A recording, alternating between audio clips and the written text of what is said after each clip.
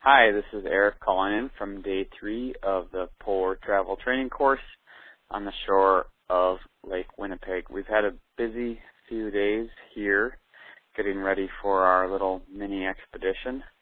The group has slowly been learning skills from simply just skiing to learning how to use a compass and GPS and get a bearing and travel in a straight line in the Arctic life,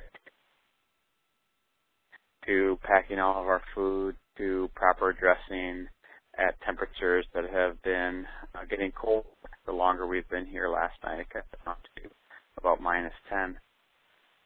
Tomorrow we're heading out for a 4-day mini expedition with the group, and so we've been kind of finalizing details, sewing nose beaks on all of our goggles to protect our faces from the cold wind out here. But long days starting at wake up at 7 dark at this latitude, and then going until about 10 o'clock at night, and hopefully gets a good night's sleep.